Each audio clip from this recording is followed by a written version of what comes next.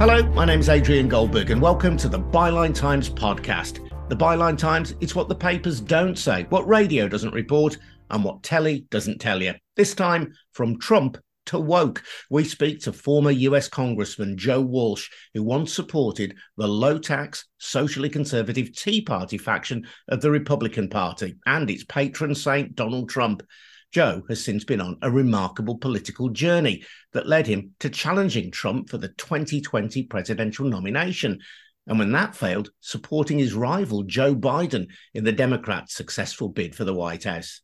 After years when he sowed division with tweets that were regarded as racist, and when he took a stance against abortion and Black Lives Matter, Joe Walsh is now on a mission to heal the poisonous divides caused by populism through his podcast, White Flag.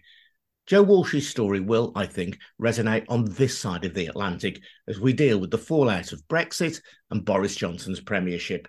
Before we hear from him, though, just a quick reminder that the Byline Times podcast is funded by subscriptions to the Byline Times. That's our brilliant monthly newspaper, which combines the best of our online offerings with content that you can't read anywhere else.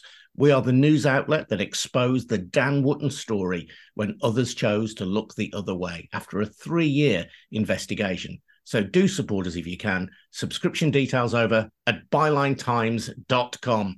Welcome then to Joe Walsh. And Joe, just tell us about your support for the Tea Party and Donald Trump. What did you believe in and where did that come from? Well, it's weird. I mean, yes, I got elected in the Tea Party wave. I still consider myself a Tea Party guy. But you know what? Issues don't matter with Trump. I loved your intro. You called Trump the patron saint of the Tea Party. Trump's the patron saint of Trump. All Trump cares about is Trump. Issues used to matter. And I used to be really right wing. I was an outspoken, divisive right wing guy. And I helped to lead to Trump because it's a lot of the ugly stuff that people like me said that helped get Trump elected. But Trump doesn't and never has stood for really any issues. He's just all about Trump. And you say you're still a Tea Party supporter then, by which I presume you mean that you're still socially conservative. You still believe in a small state. You still believe in minimal tax. But for you, Trump has become a cult beyond politics. Yeah, I still am pretty libertarian in my politics. I believe in a smaller government. Socially, I'm much more tolerant, and I am proudly woke because, look, and maybe we'll get into it. I was saying before Donald Trump ever came on the scene that I worry America can't and won't stay together. And I helped to lead to some of that divisiveness. My political party, my former party, the Republican Party, is no longer a party. Issues used to matter, and you were categorized by where you stood on issues. Now the only thing that matters in the Republican Party is where do you stand on Trump. So I'm still pretty conservative, but I oppose Trump. So there's no longer any room in the Republican Party for somebody like me. At the same time, though, you were criticized in the past. I mentioned tweets that you had made, tweets that had to be deleted, that were construed as racist. Yeah. The people accused you of even fomenting violence, and you were critical of Black Lives Matter. And on those issues, you've recanted your former positions. Yes, on those issues, I stopped doing what I was doing, which was fomenting. Look, I come from the right. And like a lot of people on the right, Sean Hannity, Tucker Carlson, a lot of these names on the right, what they do is, and I used to do a lot of this, you try to get your listeners all pissed off and angry and inflamed. And I used to do that. And I'd go after Black Lives Matter and easy targets on the left. I stopped doing that once Trump got elected because I saw how utterly cruel he was. And I thought to myself, Adrian, I thought, my God, do I sound like Donald Trump, even a little bit like Trump? It's like Trump scared me straight. He woke me up because he's so divisive, so ugly, so cruel. And then that compelled me to start listening to some of these groups on the left So, yeah, I am much more open and woke now. Did you have a road to Damascus-like conversion? Yes, yes. And it began with the election of Trump in 16. And I voted for Trump in 16. When he got elected, I was on a couple hundred radio stations all over America. I was one of the biggest right-wing media voices in the country. And during that campaign, I heard stuff that bothered me. I didn't like some of the things Trump said, but generally, I didn't pay attention to Trump.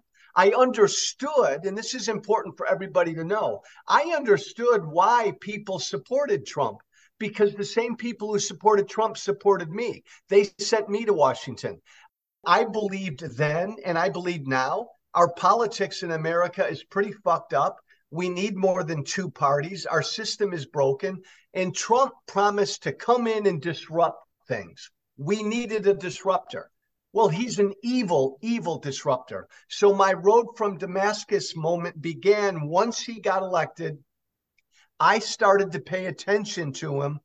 And I realized day after day, week after week, how bad he was. And then I listened to his supporters support all the ugly, cruel stuff he was advocating.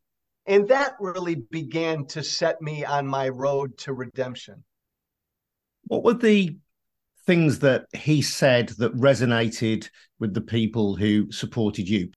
It's important to understand that I was part of the Tea Party wave in America back in 2010, 2012. And I got elected when Obama was president. And most of the Tea Party to me was all about government spending and the size of government. But I got to admit, I heard ugly stuff back then, ugly racist stuff about Obama, ugly stuff about build a wall and keep brown and black people out. And I should have done a better job of addressing that stuff head on 8 to 10 years ago, because that's the kind of stuff that led to Trump. So when Trump came in and said, I'm going to build a wall and keep brown and black people out, and all of my listeners and all of my followers cheered him, boy, that scared me. And then I'd try to talk to them. Why do you want to keep brown and black people out? And it occurred to me that a big chunk of the movement, my movement, really wanted America to be kind of a white Christian country. And Trump enabled these people to say that kind of thing. It scared me because that's not what I want. And it's worth pointing out that as well as being an elected congressman, you also had a very popular socially conservative radio talk show as well, in which you promoted these ideas or heard these ideas. So when you decided that actually Trump was evil and that he needed to be resisted, how long did it take you to actually reverse your position and kind of look yourself in the mirror and say, you know what, we're fomenting something that is very dangerous here? I'm guilty, by the way, of a lot of things. I'm guilty of doing a shitty job of paying attention to Trump before he got elected. I didn't pay enough attention to him. I got caught up in the moment. I figured Donald Trump was just a goof, that if he got elected, he'd hire some good people and he'd just go play golf all the time. Once he got elected and I started to pay attention to him, I realized this is going to be dangerous. Once he started to, Russia interfered with our election and in 16 and Trump didn't give a damn, that really bothered me. I was one of the most popular right-wing radio voices in the country. And I remember coming home from my radio show a month and a half after Trump won, and I turned to my wife and I said, this is not going to end well for me, because I knew even a month and a half into his presidency that I couldn't support him, that I was going to have to stand against him. And I knew that once I did that, I was going to lose all my Republican support. I was going to lose my radio show. I was going to lose Fox News. I was going to lose everything. So it's a difficult thing to do. And it was a very difficult thing to do because I took a blowtorch to my career. And most politicians and most media people won't do that. I understand it's hard. Well, yeah, you're taking a blowtorch to your career, so cutting off your financial strength, Yes. and also potentially turning your back on friends, people who you've shared platforms with, people who you've discussed politics with. How uncomfortable did all that get? Until Trump got elected, I was on a path to be a leading conservative voice in this country. And the moment I publicly stood up against Donald Trump, I lost that. I took a blowtorch to my career. I lost all my friends. I lost all my supporters and followers. And Adrian, the other thing that happened is, and this happens to other people like Liz Cheney and others, the minute as a Republican you stand up against Trump, the death threats begin. And you have to live in a world where you are constantly enduring threats. That's the other thing a lot of people don't realize. And that's what I've had to put up with for the past 6 years. Just so we're clear, Joe, where do you think the Trump path was taking the United States? Well, the Trump path is taking the United States down a road, a scary, dangerous road that would shut off the United States from the rest of the world. I mean, if Trump were still president, he'd want to build a wall around the country. He'd want to take us out of NATO. He'd want us to have nothing to do with any of our alliances around the world. And he'd embrace all the bad guys. He'd embrace Putin. He'd embrace Xi in China. He'd embrace Kim Jong-un. It would isolate America and create a feeling in America that we are this white Christian country that doesn't care about the rest of the world. That's what Trumpism is. And you were particularly aggrieved when he embraced Putin. So Trump gets elected.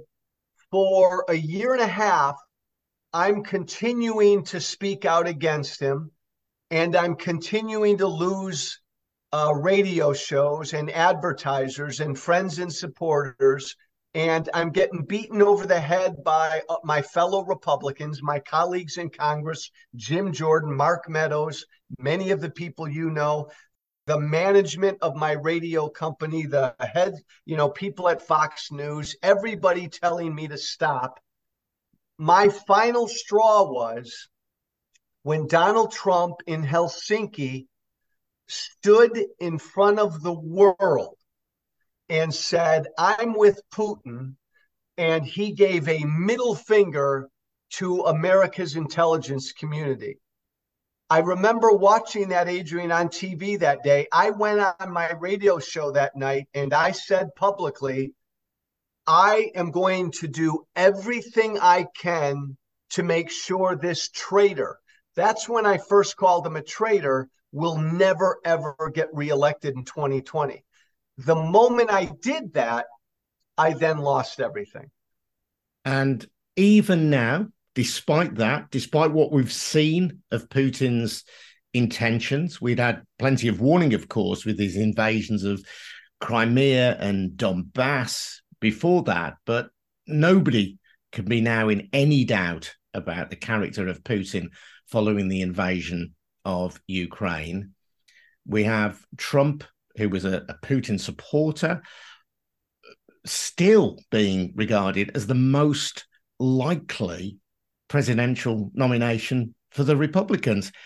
And that's at a time when he's facing serious charges about the January the 6th insurrection. I mean, from this side of the Atlantic, that seems truly baffling. How do you explain it? So your side of the Atlantic needs to understand a really scary fact, a scary truth right now about America. We have two political parties in America. That's it. We have two, Democrats and Republicans.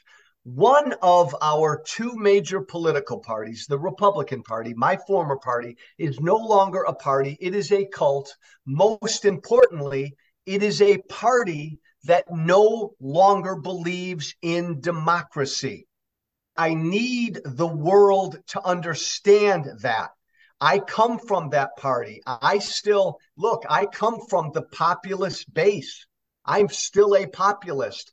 I've heard every day from these people for 5 to 6 years. They've given up on democracy. They want Trump. Why do they love Trump? Because they want a dictator. They want an authoritarian, a strong man to give them back the America they believe in. They no longer believe elections, and the democratic process can get that for them. Really important for the world to know. You're right. Donald Trump will be the Republican Party nominee. He's a criminal. He will be indicted probably next week for a fourth time. Every indictment strengthens him among his Republican followers. The world needs to know that. And oh, by the way, even with 4 indictments, there's a decent chance he could become president again.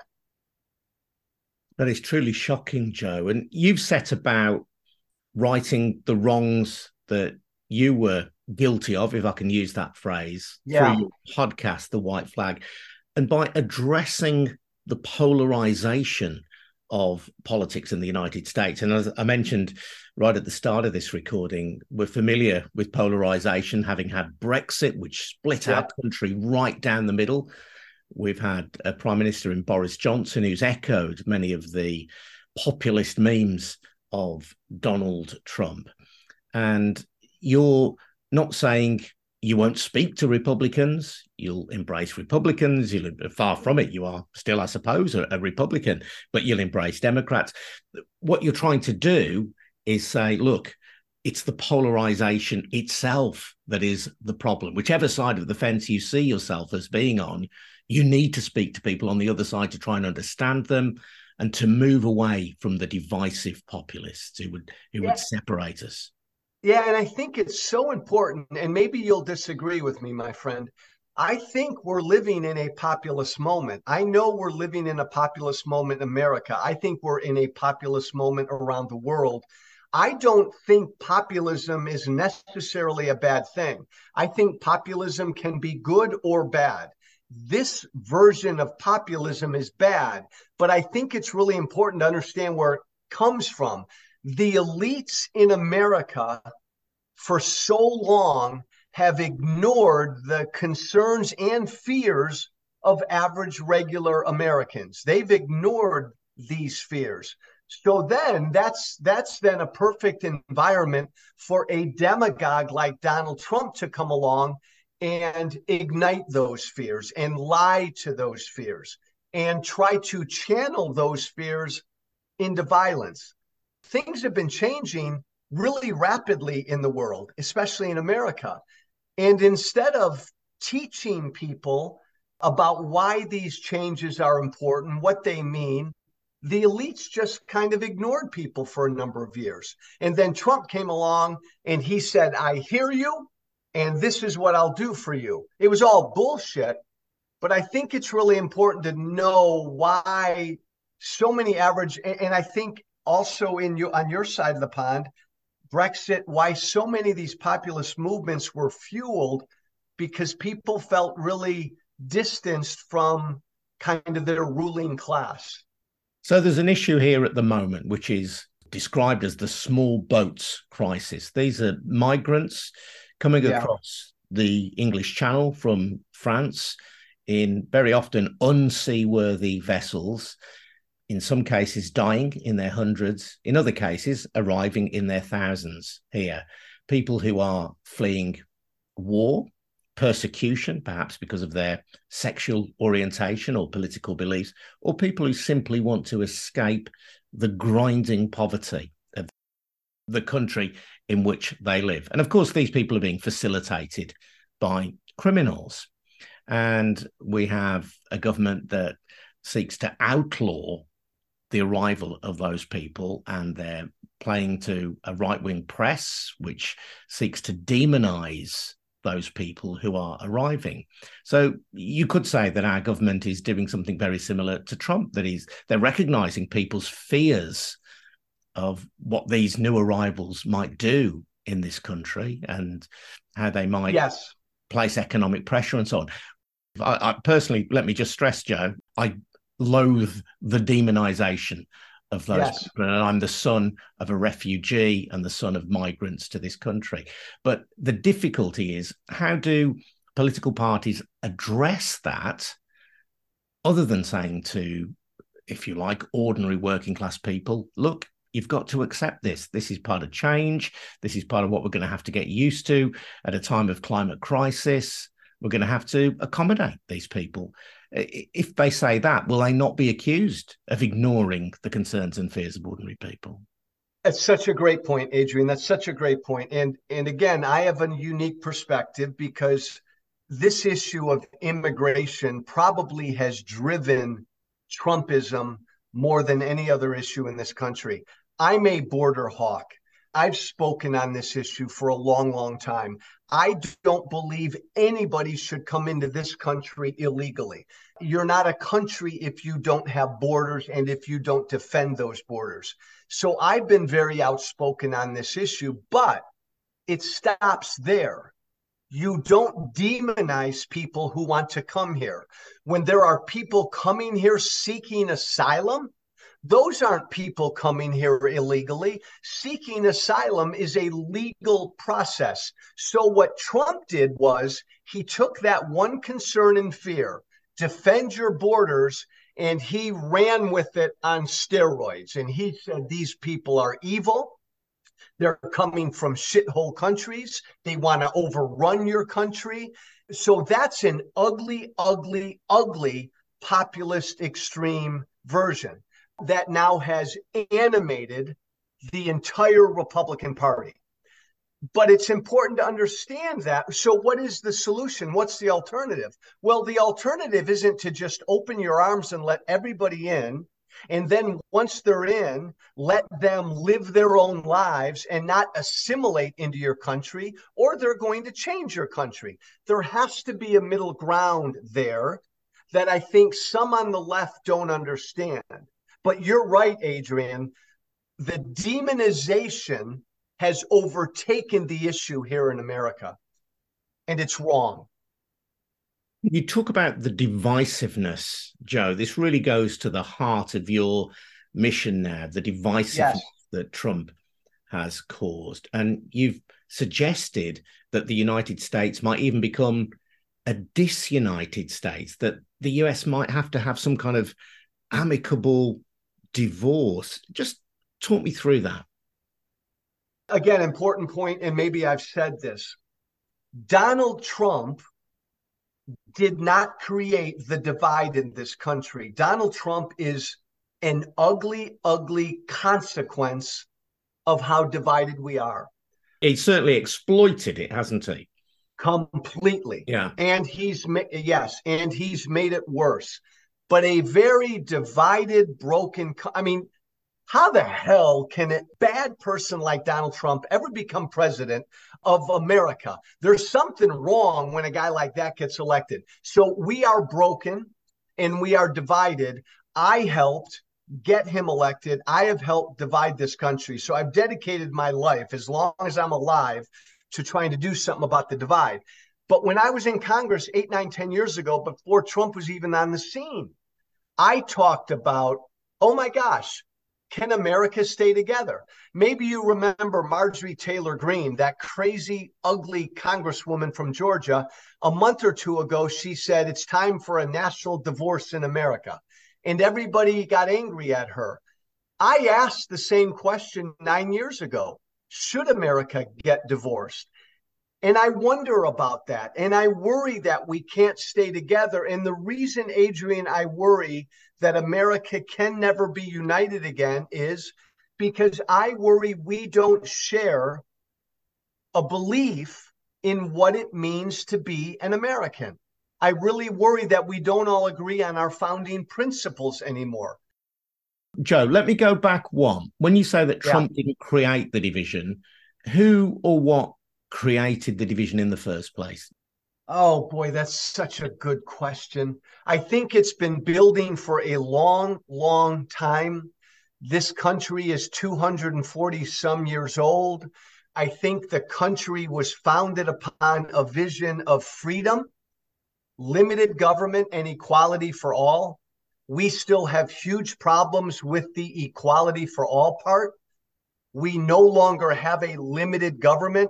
So our federal government has been growing for the last 240 years. And I worry that people no longer really believe in the same notion of freedom. So I think it's been building for a long, long time on both sides, and people have been afraid to address it. So then we come down to practicalities. I know you're not advocating this, or I think you're not advocating this, Joe, but how would or could the United States split? A lot of the division is, if you like, internal, isn't it? It's not as though there's a north-south split, or there's not a clean north-south or west-east split in the United States. Obviously, I suppose the middle of the country is more conservative, more Republican than either the West Coast or the East Coast, both of which tend to be more Democrat. But are you suggesting that there could actually be a breakup of the United States? Yes. And by the way, Adrian, thank you for this interview, because I love, this is such an important conversation, and I love your questions, and I love this topic. So thank you, my friend. No, thank you. It's been great to speak to you, Joe. Oh. So let me say this for the world to hear. America has not been this divided since just before the Civil War. In many ways, if you started America from scratch right now, if you took our entire landmass and you started one country from right now, I don't think you'd make us one country. I think you'd make us 6 or 7 countries. Texas might be its own country, California. But you make a really important point. It's too late now to break it up like that. I think there's a real urban-rural divide in this country. So I could see down the road kind of a regional breakup. Adrian, I come from the state of Illinois. It's a very Democratic state. But why is that? Because of Chicago. The rest of Illinois is rural red. So I think you could see a point in America where rural America and urban America break off from each other. From this vantage point, that sounds quite a kind of disturbing prospect, isn't it? Not least because of the mechanism by which that might take place. We saw with January the 6th, some people willing to go to the Capitol building in Washington and take part in an insurrection. And Adrian, I don't want this.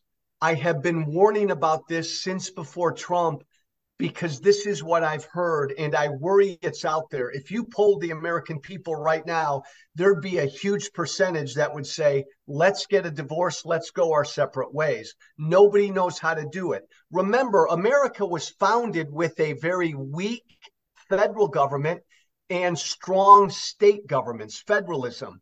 There have been movements in the states for 40 years to have parts of the states secede from each other. I don't know how it could be done, but I know, Adrian, we're on the verge of it. And like a divorced couple, if we don't have therapy, we're going to continue down this road. And just to be clear, Joe, you're not advocating this. You don't want this. You want to heal the divisions. Yes. But you fear that if the divisions aren't healed, this is where you'll end up. I am out there advocating and screaming that America undergoes marriage therapy right now. We got to talk to each other. We got to figure out what our issues are, or we're going to get a divorce, an ugly, violent divorce. I know this, Adrian. This is my other warning to the world. America's in for a long period of violence. Since Trump's indictment a few days ago, the threats of violence I'm hearing from Republican voters are much greater than the threats I heard before January 6th. So these next 14 to 15 months in America are going to be scary.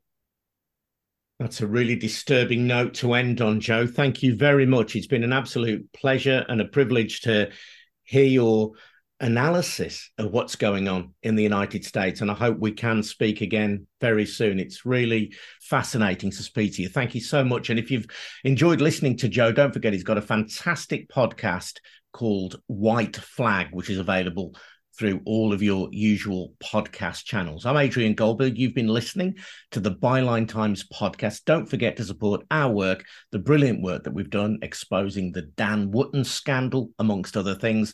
Head over to bylinetimes.com to take out a subscription. And if you have already done so, thank you very much indeed. This has been a We Bring audio production for the Byline Times. We'll see you again soon. But for now, cheers. Bye-bye.